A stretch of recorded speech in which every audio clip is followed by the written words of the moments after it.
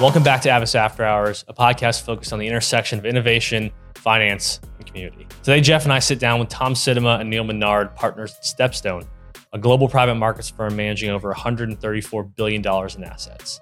Tom serves as the firm's executive chairman, while Neil acts as the president of distribution. Individually, Tom and Neil have decades of experience in the investment industry, but alongside their work in private markets, the two are heavily involved in the Central Florida community. Tom and Neil, appreciate you guys being on here. This is at least pretty cool for us because he worked with both of you. I know you grew up playing hockey with my dad, so I definitely want to touch on that. But why don't we just start there then?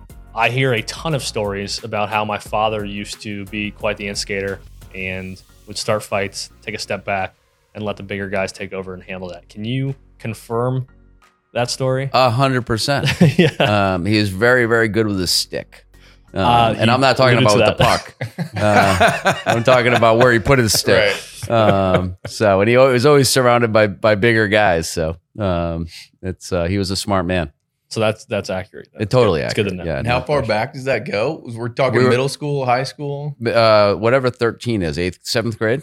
Yeah. So this is all new to me. I had not. So Mark and I were counselors at Providence College hockey camp when Lou Lamorello, Mark's uncle, was the coach. Lou is now the GM of Islanders. The Islanders, and he's won Stanley Cups with the New Jersey Devils. He's Lou is a legend. But talk about a guy we were scared to death of, both of us, and we both had to go in and ask him if we could do leave camp because as counselors to go play summer hockey against each other. And I'm like, you ask him. He's like, I'm not asking him. You ask him. I'm like, he's your uncle, dude. I'm like, come on.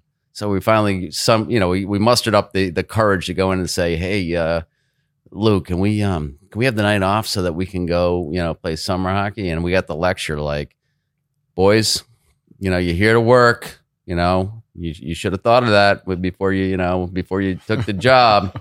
And we're both like, oh, crap, he's not going to let us go. And he finally was like, all right, go. So we literally went, played summer hockey against each other and came back. Who won? I don't remember. But I'll bet he does. Yeah. But I don't remember. I really, truly don't remember who won. But I remember, going to the Smithfield rink, which was probably 15 minutes from Providence College. Played each other and went back. Where in Rhode Island were you from specifically? You were like northwest. I grew up in a little town called Burrville, Rhode Island, which is kind of in the northwest corner of the state. It's a little state, right? So did you hear that? It's kind of all rolled into one. Burrville. Right. Sorry, ours aren't the strong suit of those. No. Yeah, so a little French Canadian enclave in the northwest corner of the state, and my parents French Canadian. My grandparents moved down from Canada, working at textile mills, and we were this little town, this little public school, but had our own rink, which was amazing, right? And this little town that didn't have anything, right? We didn't have a McDonald's, we didn't have a Dunkin' Donuts, we didn't have anything. So I went to boarding school. So I left Rhode Island when your dad was at Hendricken, and because it's a long story. I won't go into it, but I went to boarding school, and then I was working for SEI Investments in the early 2000s, like literally 2000. I was the wholesaler in Florida, and I had a list of advisors to call on, and Mark Lamorello, like can't be. So I picked up the phone and called him. It's back when his office was downtown. Hey, Mark, I was looking for Mark Lamorello, and they screen, and as I finally get to him, and I'm like, hey, this is Neil Menard. Is this Mark Lamorello? And he's like, oh my God. So he's like, come on in. So we reconnected, and I think it was 2000 actually, if I'm not mistaken. So I'm going to let each of you get into your backgrounds shortly, but I want to start with probably one of my favorite stories that involves all three of you about Jeff's time at CNL. So I don't know if this is going to get you in trouble or not, but I want to let you tell the story. Yeah, I'm not sure if either of you remember this at all or not, but it was actually a great story. And right when I started, this is always a little scary. It doesn't. You guys didn't do anything wrong. CNL, you guys were great. Everyone at CNL was great. It was probably first couple weeks on the job. It was myself and my buddy Andrew Sciano, now at Starwood. Not sure if you remember him or not, but we were the two sales associates. There was this marketing system online, this software we used, and you had to type in this little algorithm to make sure it came out correctly. I had a couple guys on the desk training me up on it, how to type it in. I thought I had it nailed down, typed it in, pressed send, went to the bathroom, come back. The sales floor is lit up with everyone on the phone, emails going crazy. And I had no idea what was going on until I sat down and realized I accidentally sent a email blast to the whole database, 250,000 people across the country. Every advisor basically got invited to a happy hour in Las Vegas. So not only did they get invited, but they all thought we were flying them out to Vegas. There's guys in Georgia calling in and calling their wholesaler all excited, like, oh, can't believe you invited me to this happy hour. Thanks so much. We actually ended up getting a lot of meetings out of it, and we were able to resolve it. But the rest of the day where y'all come in was everyone was just being so nice. And the culture there was, telling me it was going to be okay. It wasn't the end of the world, even though it kind of was. And then by the end of the day, you two come around, and Neil was the one who he looks at me, looks at Schiano, and he looks at Schiano and says, this is the point where you're teeing off. The guy in front of you shanks it into the woods, takes all the pressure off. And then that's how I started. And then I think you walked away after that. It was great. And everyone was cracking up. That's about right. And that really was what it felt like at the time. It's kind of a core memory I still have from my young career. But I appreciated you guys in that moment. So Tom, why don't you just tell us a little bit about yourself, your upbringing, your education, and what you got you to the point that you're at now? First of all, what a delight to be here. So thank you guys. We have just huge respect for your firm, and Mark is way more than just being one of our partners. He's a thought leader, and we when we're going to roll out a new product, we couldn't imagine rolling out a new product without sitting down, and we've done that with each of our products and said, hey, how do you think? So anyway, thank you for that. So my background, I grew up in a family, 2 parents. I had 3 brothers. I have an identical twin brother, which is sort of an interesting sort of background and some just awesome memories. Grew up as my best friend, probably still is. 2 older brothers. I grew up in the south side of Chicago, in an area that today you don't really want to drive through unless you have a sort of a bulletproof vest, probably. But Right. Not a very safe neighborhood. But when I lived there, it was fantastic, sort of immigrant central, where all the different ethnic groups sort of lived adjacent to each other, and there was it was just an awesome place to grow up. Very, very middle class kind of family. My parents had no financial means, but we didn't know we lacked nothing, kind of thing. And went to mostly faith-based schools. I'm a faith-based guy. My family was really deeply religious. Went to a small Christian college in Northwest Iowa in the Midwest area, and met my wife there. She grew up in New Jersey, sort of similar background. I'm Dutch, and there's a lot of Dutch sort of history and legacy in this school, and where I met. Went from there to graduate school at Indiana University and got an MBA there, and got married right coming out of college. So I was one of those guys married at 22 years old. And when I look back, it's like I just can't even imagine. I got married that young, and we ended up having kids, not planning. It just kind of happened. Right. But so we had kids right away. And then I started my career in Dallas, Texas. We sort of said, if we're going to start a career and move anywhere, where should we move? Because we always thought we could move back to family, Right. Once you had kids, but pretty difficult to have kids and then move away from everybody. So we said, let's just on a flyer, let's go to Texas. And, Dallas was rocking. Mm-hmm. Started my career in real estate banking, and just thought it was I was loving every minute of it. Real estate, a lot of the community leaders of most cities in America have real estate backgrounds because they have a gift of deal making and vision and strategy. So I was learning some of that and ended up joining the real estate group and just learning underwriting. And to this day, I'll pull over and looking at real estate on the side of the road. When my kids were young, it's like, Dad, please, no more real estate. Can we just go home or can we just go eat or whatever? But we lived in Dallas, Texas for 12 years, have 3 children who are all grown now. They're all born there. I moved from, I felt shackled by sort of a regulated industry and moved to a less regulated industry, which was investment banking, and moved to Charlotte when we built a real estate related investment bank. And so I did that for 16 years in Charlotte, just doing sort of IPOs and M&A and debt and equity capital raising and that sort of thing. Through that, I got to meet some folks here in Orlando and then had an opportunity to move here to lead a business and succeed a founder. And so I did that for a number of years. So we moved here at the end of 2009, sort of tough time to lead a predominantly real estate oriented company.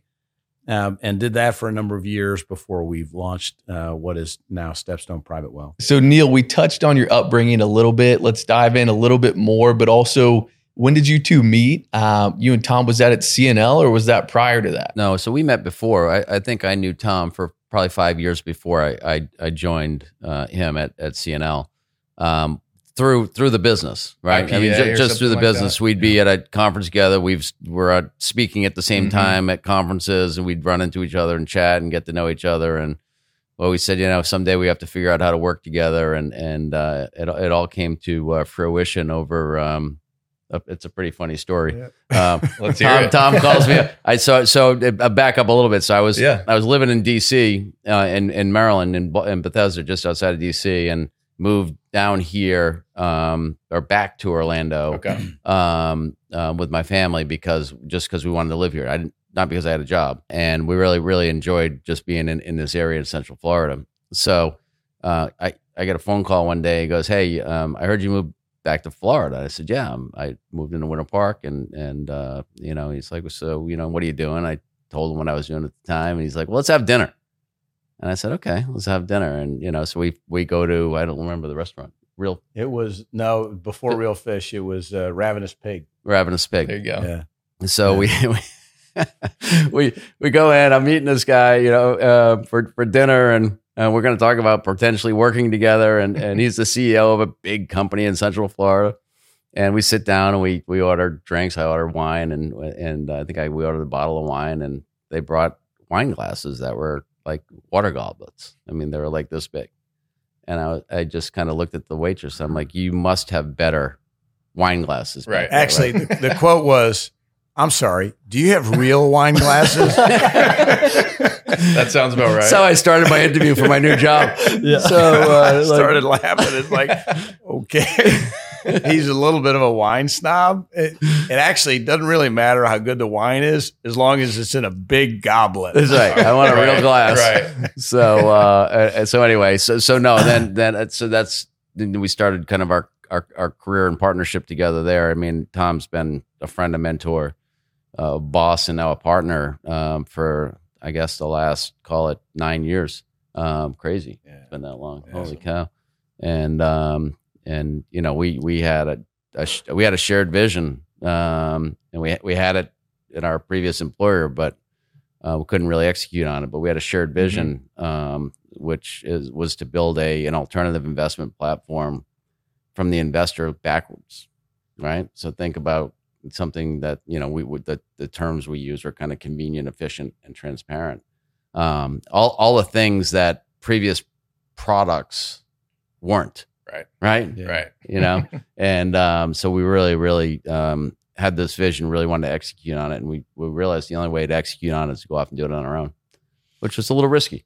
I will jump in and say when we finally came to the decision that it's time for us to work together, he came over to the office. We sat in a conference room and we cut a deal over compensation, role, all that sort of thing in about 10 minutes. Really? It was, you remember it was that? easy. Yeah, I do. No, it was sort of like, hey, what do you think is fair? This is fair. Okay. How about this? Yeah. I mean, it was like, and largely because we had built a very, very high level of trust between us. And it was, we didn't have a 60-page contract. It was sort of,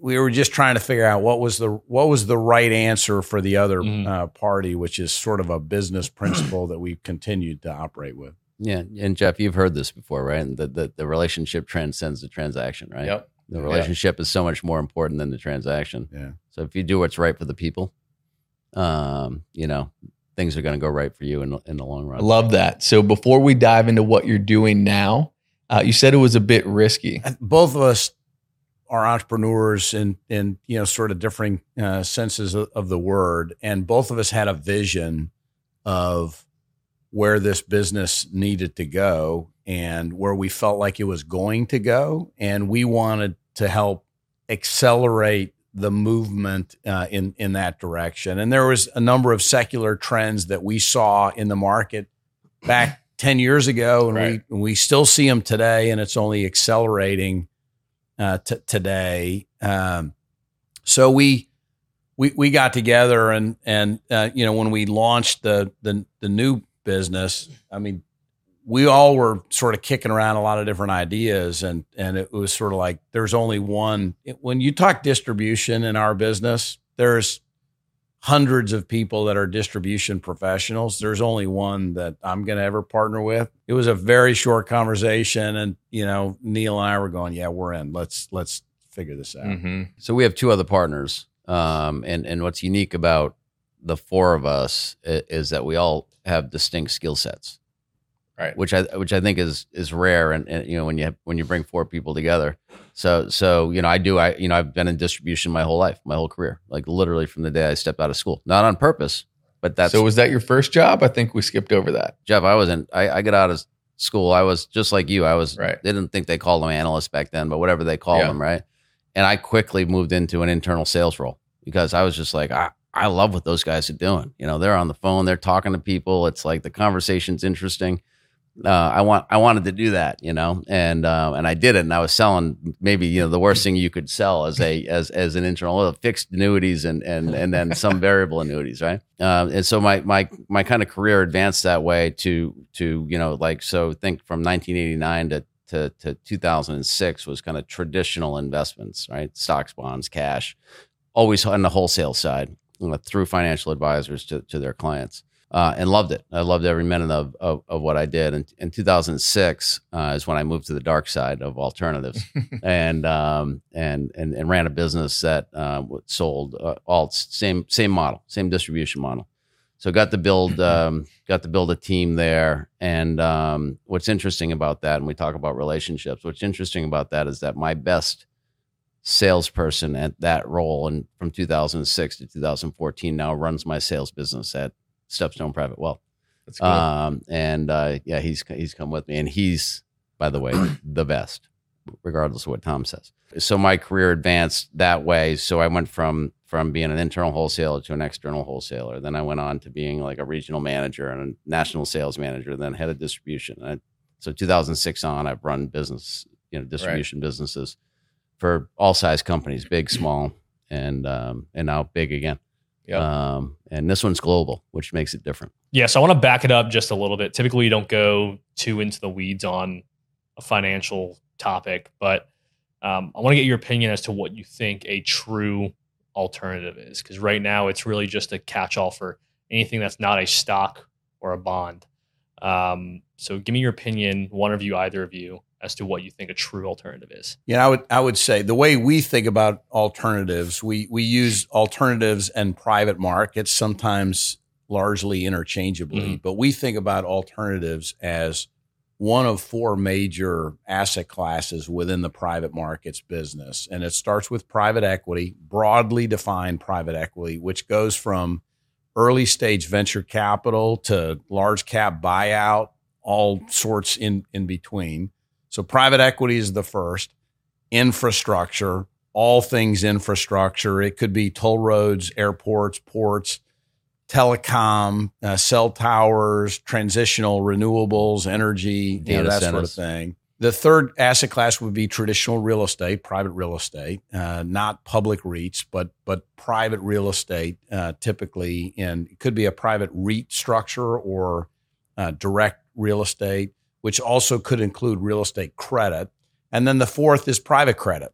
And private credit today could be a BDC structure, it could be some other form, could be an interval fund, but private credit, not to be differentiated with or confused with public credit. Those four asset classes are how we think about alternatives or private markets. Some will throw in commodities or certain kinds of hedge funds and that sort of thing. We generally don't go there. We focus on sort of the four major asset classes of private markets. And just to expand upon that, I think correlation becomes an important factor in when you're talking about alternatives, right? So not necessarily, it doesn't have to be non-correlated, right? But less correlated to the public market. So think about, the times of high stress in the public markets, private markets generally outperform dramatically, in fact. So that correlation factor, it's not following the herd. It's just kind of doing its own thing. And that's really, I think it actually provides a great experience for the investor. Well, I think the past year is really a true testament to that, where equity markets and fixed income markets kind of moved in tandem with each other. And the conservative investor who was in a traditional portfolio, didn't have alternative investments, really felt a lot of the downside. And it was an uncomfortable experience. And so I guess the next question, and again, this is really foundational, is most people aren't familiar with your segment of finance, but what would you say are some of the strengths and some of the drawbacks of investing in alternative investments or private markets? So I'll jump in, and I know Neil will have some comments, but I feel compelled in answering that question to say that oftentimes we'll speak with financial advisors or firms or we'll listen. We went to a luncheon a month ago and listened to a very sophisticated platform and a chief economist talking about the 60-40 portfolio, stocks and bonds. And we raised our hand and said, can you remind us when 60-40 was designed and implemented? And he was, thinking and said, I don't know, maybe 50 years ago. We said, like, before the advent of private equity, before private credit was created as an asset class, before infrastructure even existed. It's like, why would you call it 60-40 as an option unless you're going to use an abacus instead of a computer or a calculator? It's sort of good. It's so outdated in our opinion, and the size and scope of the private markets relative to the public markets is so substantially larger that to exclude the entire private markets from your asset class allocation to us is such a fundamental mistake that investors are really sort of missing the whole market.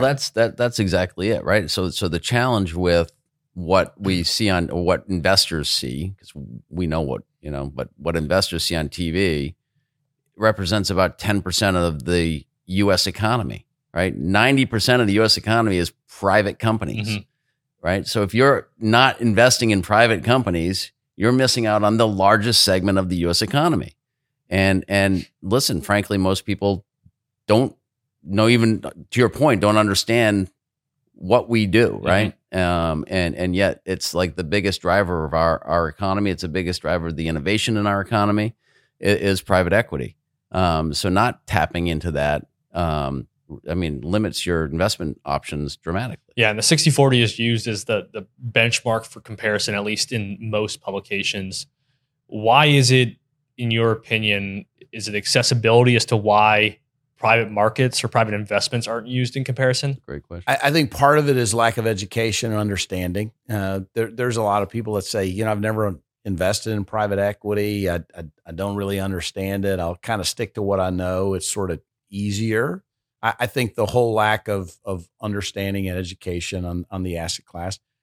I think secondly, and this is a criticism of the private markets, until very recently, the last handful of years, the nature and quality and caliber of the investment offerings in the private markets were suboptimal. They were oftentimes not institutional quality sponsors. They might have had misaligned fees where the sponsors, sort of heads I win, tails you lose kind of thing in terms of structure. All of that, we knew that was going to change when we started our business, that the rate of that change has accelerated dramatically. And it's led to a very significant accelerating growth in this asset class for sure. Yeah, I want to expand on that, but I want to come back to a point. Yeah. But so this idea that we talk about the democratization,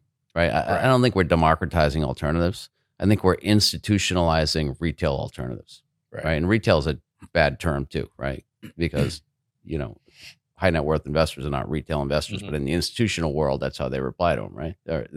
So we're institutionalizing, to Tom's point, the sponsors that are now providing alternatives for high net worth investors are some of the best sponsors in the world. It's changed in that sense that the access is being provided by higher quality managers delivering higher quality product at the right pricing for the retail investor. So that's a good thing for everyone, frankly. Right. Mm-hmm. So that's essentially what you guys started your business on, right? Is that growing popularity in alternatives, coupled with trying to make them more accessible. So can you speak on that a little bit? No, 100%. So let's go back to what you originally asked, Mitchell, which was, so why aren't more retail investors invested in alts, right? And accessibility was a big one, right? So very hard to get. The opaqueness of alternative investments, it's investing in a blind pool, right? And especially in private equity. Like, what am I investing in? I'm going to give you capital calls, right? So I'm going to commit $1 million to private equity, and I don't know when they're going to call the capital. So I got to leave it in cash. Well, why would I want to do that, right? K1s, right? A K1 in every state in which you buy a company that comes in October. So, it's extension. So until we solve for those problems, it was going to be very hard for the retail investor to access private markets, right? And what we set off to do was solve every one of those problems, right? Is to make the experience, remember I said convenient, efficient, and transparent, make private markets accessible to high net worth retail investors in a way that they can access it when they want to access it. I would add two more to what Neil just said, is diversification. The products that historically had been available not only had all those features, but it was a single sponsor, it was a single strategy, it was a single vintage year fund. It might have had a dozen companies or something in it, but it was not diversified in any respect. You could have a great sponsor, but it had a bad vintage year, or you had a good vintage year, but not a great sponsor.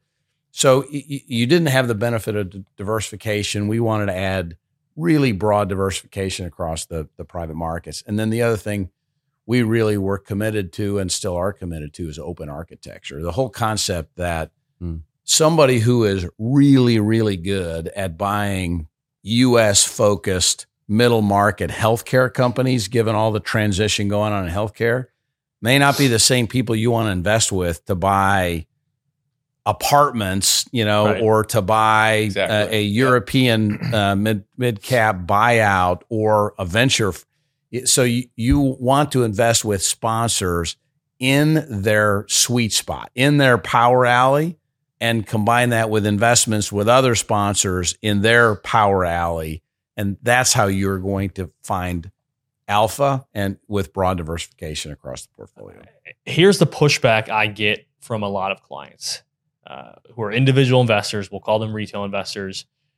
And they feel like by being an individual investing in private deals, they are simply getting the institutional leftovers, right? Companies only need to raise so much capital, and they feel that the institutions utilize all that capital, and they're getting all of the leftovers that the institutions do not want. That is actually 100% a legitimate concern, and it actually is a concern spoken by more perceptive investors. When we set up our business, we dealt with that from the get-go, and we have in the products that we offer, we have it's called exemptive relief from the SEC.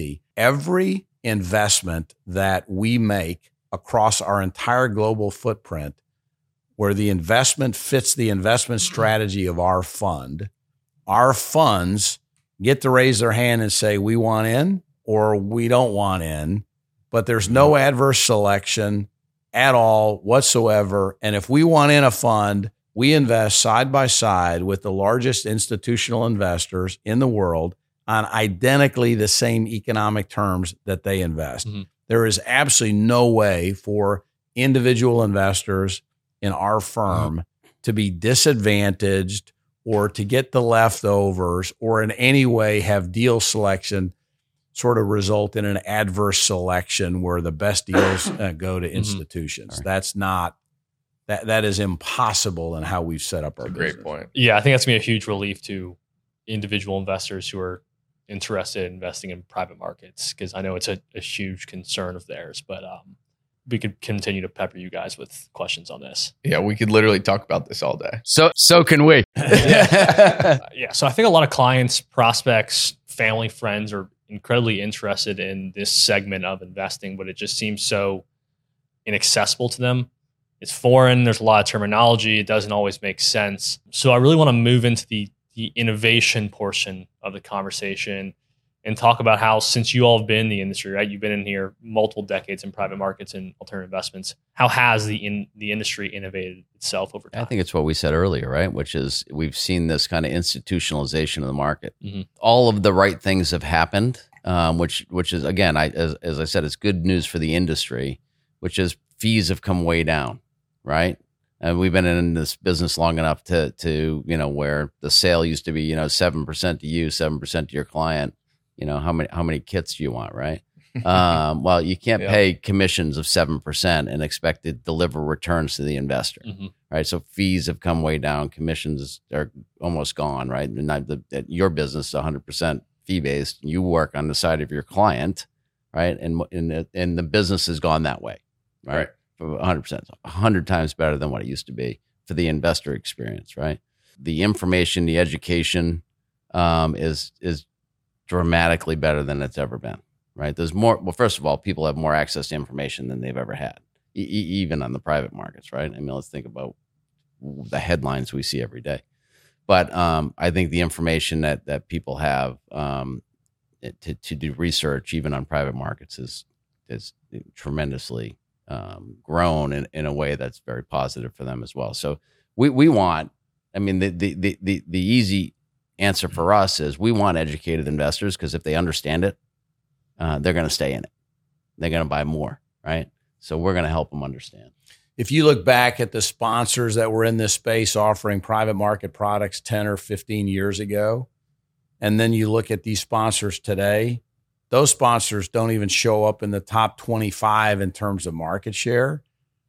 The list of sponsors today are the who's who of the best platforms that invest in private markets. So that's a complete sea change. So as Neil pointed out, we've not only seen a dramatic improvement of the nature and quality of the offerings and the structure and the user interface and the sort of the client-friendly structure. You've seen much better sponsors and product offerings.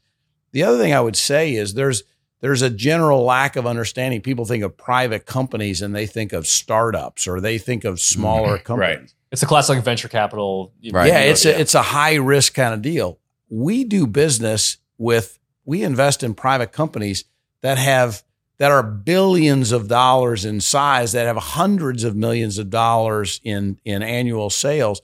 if you look at the growth rate of a lot of the private companies that we invest in, it is substantially in excess of the average growth rate of even the fastest growing public companies, because many companies used to 10, 15 years ago, they would raise private capital and then they would go public maybe when they were 100 million or 500 million in size.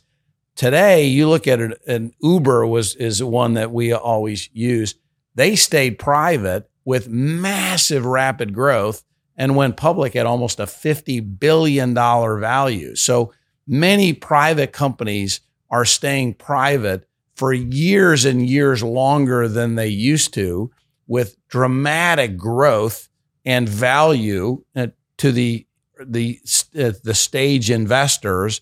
And then when growth is leveling off, then they go public. Yeah. I mean, the simple soundbite, right? I mean, the access to cash for those companies has grown dramatically while they're private. So the value creation for the investor happens while the company is private, right? I mean, and you go back to Microsoft. Microsoft was only private for 18 months and then went public, right? So the change has been all of the value creation for the investor came after they went public. How much more can Uber grow? Right? I mean, or Grubhub, pick one. Right. These crazy name companies that are worth billions and billions of dollars, and they go public, and I mean, how much more can they go up? So I think this is something you guys are doing well in your business that I wanted to touch on. I think as a younger guy working in alternatives for so long in my younger career, at first, I was all about democratizing alternatives, getting more access to more people, and bringing that further and further down, the food chain, so to speak. But I think, as I've gotten older and seen more examples, it's kind of come full circle for me with the need, to have those certain protections in place around liquidity, and what that looks like for investors being more sophisticated and that kind of language. And so I think you guys do a great job of kind of that middle ground there. So speak on that a little bit and what that looks like for investors as far as that accessibility. Well, look, the early vintage of this 10 years ago, there was zero liquidity. Somebody would invest and it could be 6, 8, 10, 12 years. There was no liquidity whatsoever. When you started to have the opportunity to invest in what we call a drawdown fund, where you're having high minimums, single strategy, single sponsor, single vintage year, no liquidity in those products either, but they were not sold with any liquidity. They was sort of like, your money is locked up. It could be 6 years, it could be 8 years, it could be 15 years. You don't know. The products that we're now offering have what we call semi-liquid or limited liquidity, typically limited to somewhere between 10 and 20% of the aggregate NAV of the fund, net asset value of the fund, annually, and we'll offer that quarterly. So if it's 20% a year, it's 5% per quarter. And we always say these are longer term investments. You would not invest in the stock market prudently and put a bunch of your money in if you think that you're going to need the money in 6 months or a year. Or nobody would advise you to do that. And you shouldn't invest in the private markets with that mindset. We always say these are longer term investments, 3, 5, 7 year investments. But nevertheless, if you want liquidity or need liquidity, you have that option in our products at the net asset value, not at a massive discount, at the net asset value. So it is, you should not invest in these assuming that it's a money market where you can punch in and punch out, but you wouldn't invest in the public markets in equity with that mindset either, unless you expect to get burned. Yeah, we've had clients worried about that where they're like, what if I need, liquidity and I'm in private markets? It's like, well, it's a small piece of the portfolio.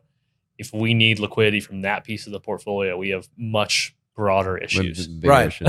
Right. Well, 100%. Yeah. Listen, in it like anything, there's risk in any investment, right? And I don't want to sound like the compliance guy, but it's true, right? I mean, it's the reality of the world that we live in.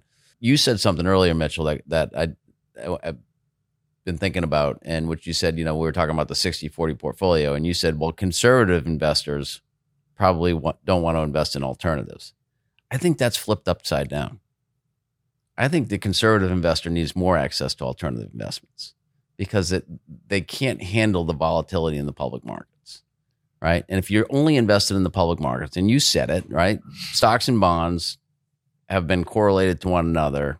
By the way, it hasn't been just the last year. It's been since like 1994, right? Which is the last time we had, well, bonds are down now, but the last time we really had a bond issue, which only lasted for like 6 months, right? In 94. I got to ask the old guy because he remembers more than I do. But having alternatives in your portfolio that are non-correlated to the public markets. I'm not saying you don't need the public markets. You absolutely have to have an allocation to the public markets. But the 60-40 portfolio still works. It depends on what you allocate to, right? So it should be stocks, bonds, and alts, where it used to be, and cash, right? But I think the addition of high quality alternative investments to a diversified public markets portfolio lowers the risk and increases the return and smooths the volatility line. And I think that's lost. I think that's lost in regulation. So that's kind of what I was getting at there. I think we can talk about alternatives all day. We're clearly all very passionate about that. But getting more back to the personal side, this is very much a niche industry in the investing world, at least. And, we've touched on this a bit, but what made you guys so passionate about this industry enough to kind of stake both your careers on it? So I think I was telling you guys I was in Greece the last week, right? And with like 3 days left in my vacation, I was texting Tom, calling Tom. He's like, I thought you were on vacation. I'm like, I got to get back in the game, man. I can't. we love it. I mean, we love it. We live it. We live it every day. We love being there. We love being in our office. We love the people we work with.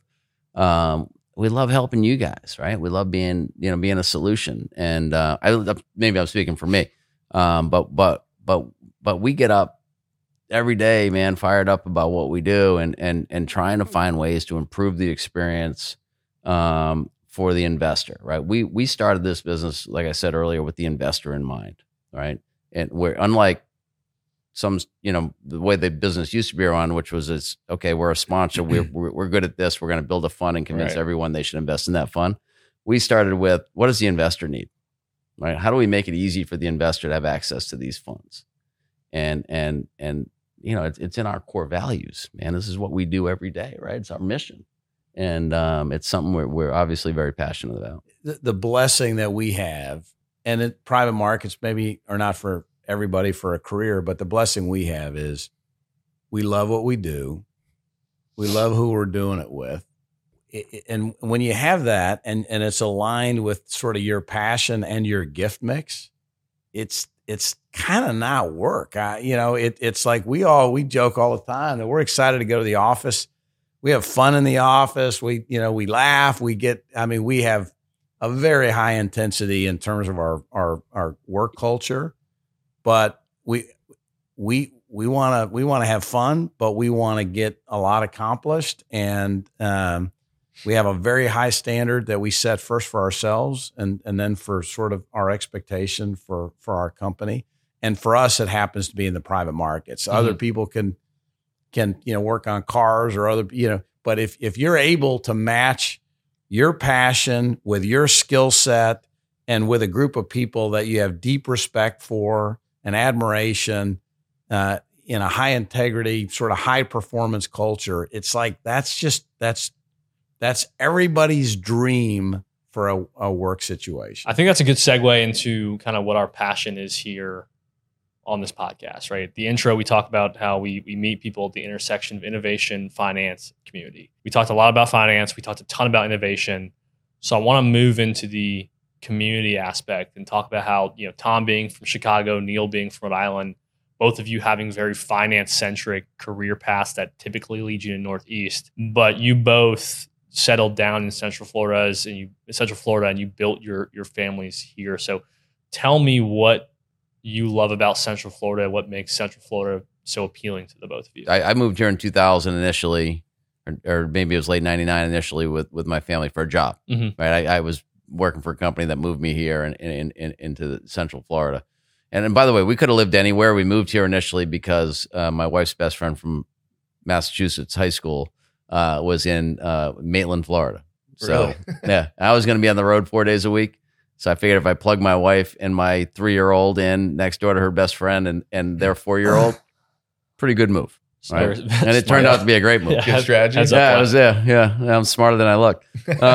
But anyway, we left. Right. So we were here for 6 years the first time. We left, and in 2013 went through a financial planning process, believe it or not, and together. And where we were separated, we had to like do our own goals and then bring them together. Yep. And we both wanted to live in Central Florida, and weren't talking about it. Interesting. Assumed she was happy. She assumed I was happy, and living in Maryland, and we were. By the way, it's a great place to live.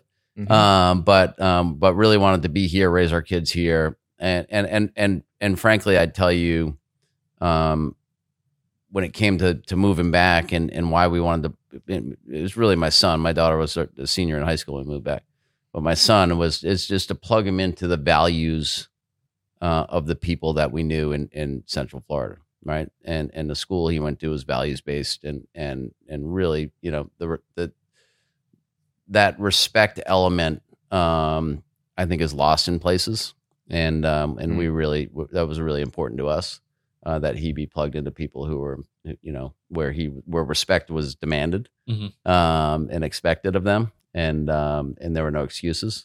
So we moved back here. You know, like I said, I wasn't for a job. Just moved back because this is the part of the world we wanted to live in, and plug in the community we wanted to plug into. Yeah, I didn't know about that gap. I think that's the most telling thing to me, is that there was a period of time where you left and then came back. Oh yeah, 6 years. Yeah. No, we were gone for almost 9 years, and came back. Like I said, just really for really the call it lifestyle, makes it sound like, you know, whatever, but for the lifestyle. Right. I mean, it really is for the lifestyle. And Tom, you were in Cool. Chicago, Texas, and then Charlotte, and then you made your way back to Central Florida. So I came down, maybe a little bit different story than Neil, same ultimate ending. So I moved down here for a job. I remember my wife specifically saying, look, I think you're going to love what you do there, and I think we're going to tolerate living in Central Florida. And I go, A lot of people say that. I hope it's way more than tolerating, but there's I think a misperception about Central Florida, and particularly Orlando, as a tourist city and maybe an older population and hot and, you know, blah blah blah. Well, we had lived in a lot of other places. The weather here is better than any of the places we've lived. The caliber of the people. Winter Park, where we live, is a gem on the whole East Coast that is not very well understood. We've been here 13 years. Maybe this is the most important statement I can make. I have 3 kids I mentioned. They're all married. They've grown up. I have my 12th grandchild on the way. I have 11 grandkids, and they live in the Carolinas, and we're not moving back anytime soon. Probably never. And so we spend a lot of time traveling to go see them, and they come down here. In fact, my youngest daughter and her family are coming down tomorrow to spend a week at the beach with us and so forth. But we love this community and all the things we've talked about. It is a really special place. Neil touched on sort of the values-based.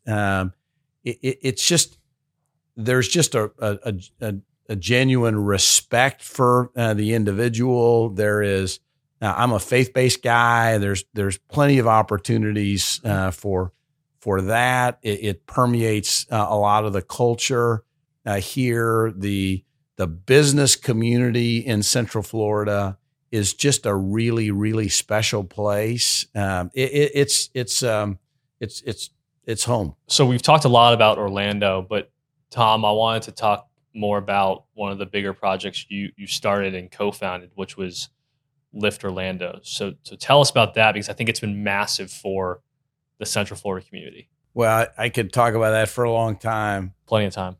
So Lift Orlando is an effort. It's a nonprofit started about 10 years ago here in Central Florida that focuses on really making, hopefully, permanent transformation in the lowest income zip code in Central Florida. And that particular zip code is just outside of downtown Orlando, and it surrounds the area that the Florida Citrus Bowl Camping World Stadium occupies. And we focused on about a 1 square mile area directly around the stadium. And it started with me driving to the stadium to go to a game, having been in Orlando just 2 years and having not been to that side of town. And I was just awestruck at how deep the poverty level was. And my wife and I were just amazed. And we started thinking, children that grow up in that community have no shot. I mean, how do they have a shot? And we started thinking about sort of the conundrums. It's sort of like, this is, the city beautiful, we call it. This is the happiest place on earth with Disney and Universal and so forth. And then you see that and you just say, wow, this is just a living contradiction. So we just committed, being relatively new to the community, we just committed to sort of studying it and learning it and asking questions. And I'm sort of an instigator and I like to ask questions. And it's like, how long has this been like this? And what efforts have been done to sort of reverse this? And you realize that, as an equal opportunity offender, I came across sort of two sort of typical responses. One is, hey, we just don't have enough money. Big government is the solution. And then you study it and say, 50 years, war on poverty, $10 trillion expended, and areas of generational concentrated poverty are worse today than they were 50 years ago. And you say, okay, well, that can't be the answer. The other side is, these people just need to pull themselves up by their own bootstraps, like I did. And you go, okay, well, what if they've never seen a mentor? They've never had a role model. They've seen families here for generations have not seen a parent get up and go to work or what have you. And you go, and they go to failing schools. Or how about this statistic? It's traumatic for most parents to move their kids to a different school. You think about that. Right. That's difficult. How about if you had to move your kids to a different school every year? And you go, or how could that possibly be good and healthy for your ability to learn and grow and be, socially adapting? So we just started asking questions and doing research, and we did that for about a year and a half. Started assembling a group of people that were like-minded, that had a conviction to do something different, and it led to the formation of what is called Lift Orlando. Lift stands for Learn, Identify, Focus, and Transform.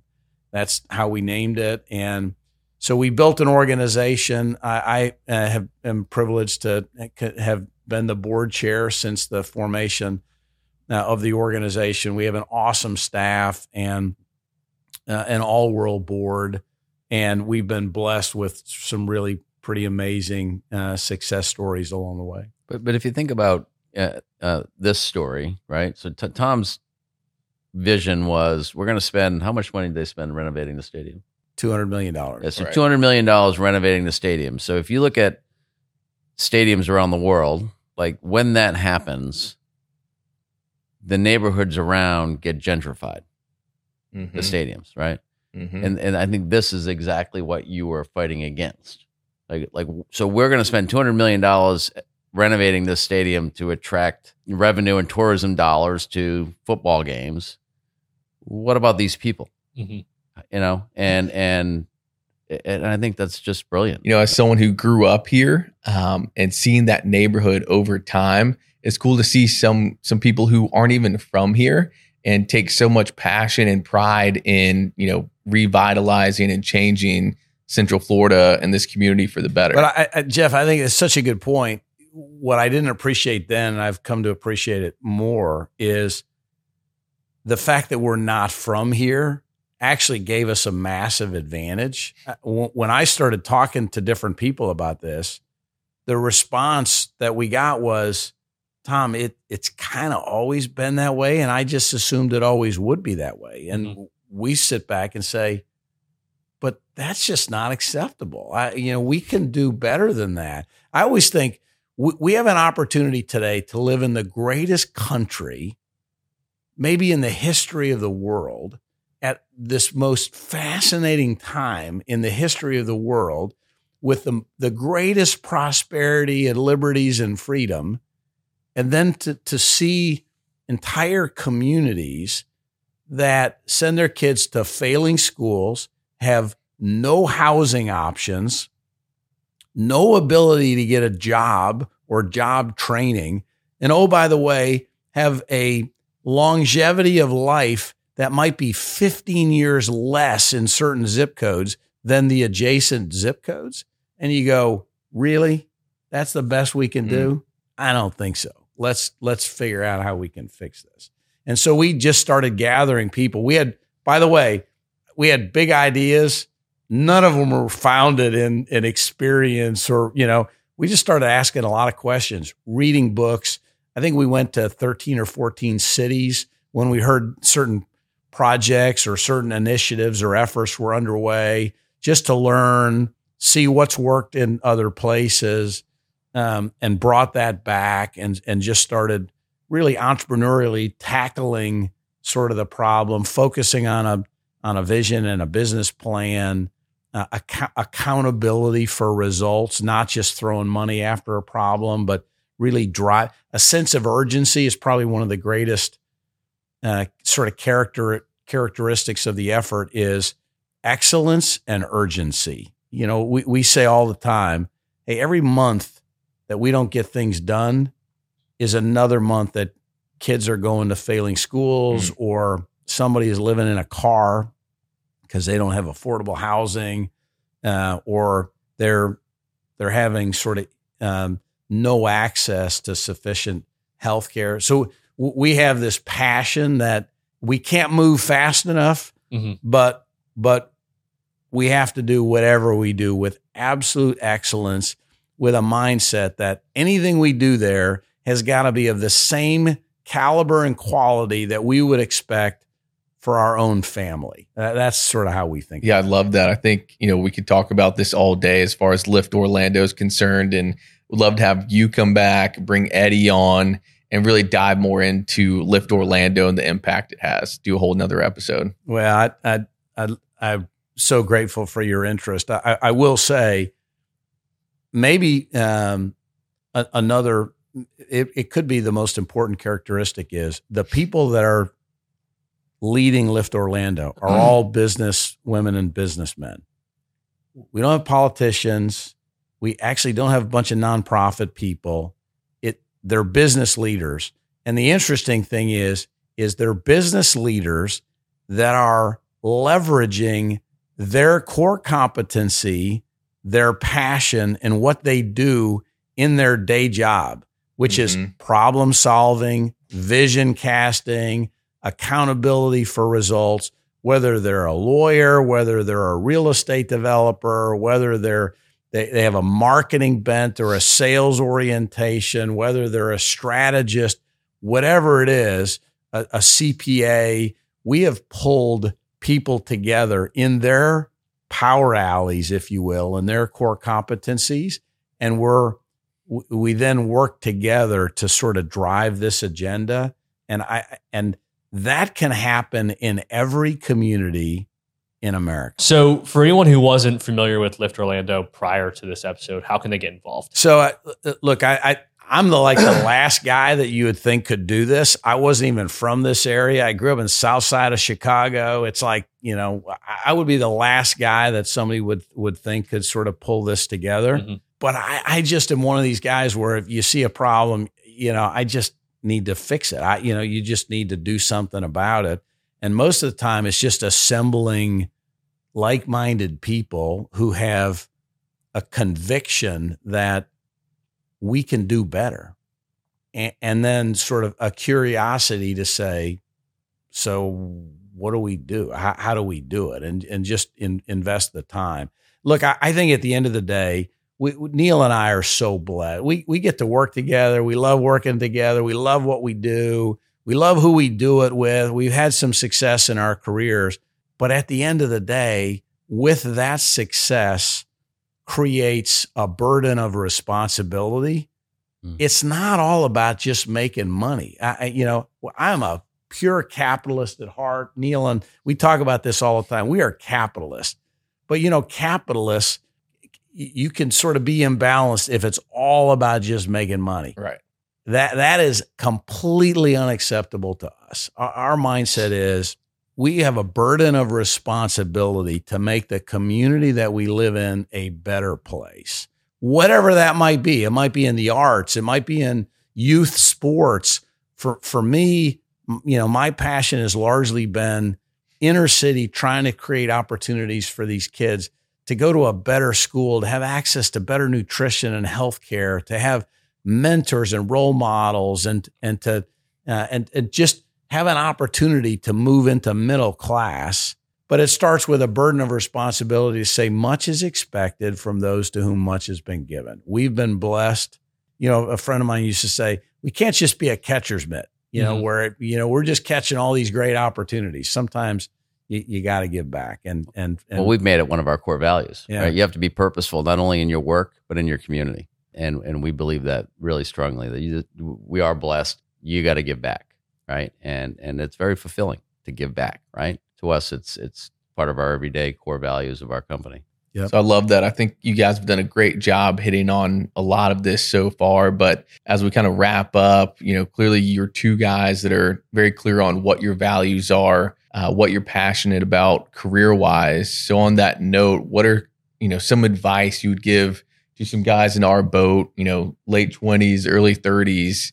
I'm sure you'd be the first to admit that you've made some mistakes along the way, but how do you get to where you're going with this? You seem to have it pretty figured out. We make mistakes every day.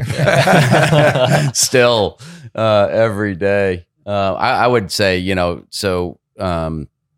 talked a little bit about this earlier, but conviction is one thing. I think being a student of the business, right? I think understanding the business. I think when the light bulb came on for me was kind of my mid 30s. When he's still a mentor of mine. He's still a guy when I have these kind of things in my head that I can't get out, that I call and say, okay, dude, how do I figure this out? And he never gives me the answer. But he said to me, you understand the business from our side of it. You need to now understand it from your client's side of it. Study the client, study what the client does, understand the client's business. And that goes for any industry, by the way, not just this one, right? But if it's like a Sun Tzu, right? If you know your enemy like you know yourself, you can attack. Well, if you know your client's business the way you know your own, it just makes it a lot easier to be able to be impactful on their business. So that's my advice. I love that. I would say on maybe the non-business side, just a couple of reactions to your question, Jeff. One, to a younger person, look out, sort of raise your head and look out to see men and women who you deeply respect. You respect their integrity. You respect the way they approach problem solving. They may be in your company. They may not be in your company. And don't be shy to ask if they can mentor you. Neil just mentioned his mentor. When I look back, I had mentors throughout my life. I wasn't intentional about it when I was younger, but I look back and realize today that it was mission critical for me, for my own personal growth. The other thing I would say is, at the end of the day, you want to answer a question: what does success for you look like? Some people, success is just having a bunch of material things, cars, nice houses, sort of what have you. I will tell you right now, if that's what success looks like to you, you might achieve it and you'll find it completely unfulfilling. At the end of the day, and there's been research upon research on this, so I'm now talking in your question to a younger generation. At the end of the day, what will bring you the most happiness, the greatest health and fulfillment is relationships. Relationships at work, relationships outside of work. If you are running through life hard and you're not investing in deep, lasting relationships, you're going to find yourself wanting, when you get to be much older. I think the relationships piece, in fact, there was a study that just came out at Harvard where they studied relationships over 3 generations, thousands of people. And that was the biggest takeaway. The happiest, most fulfilled, most contented people were those that did not necessarily have the most money. They were the ones that had the deepest relationships. Love it. Gentlemen, I can't thank you guys enough for coming on the podcast. It was so much fun. Thank you. Yeah, we appreciate the insights and everything you've done for the Central Florida and the Orlando communities. Just a huge thank you from us. Oh, awesome. What a great opportunity for us to share our story. Thanks for having the interest. Absolutely. Awesome. Thanks, guys.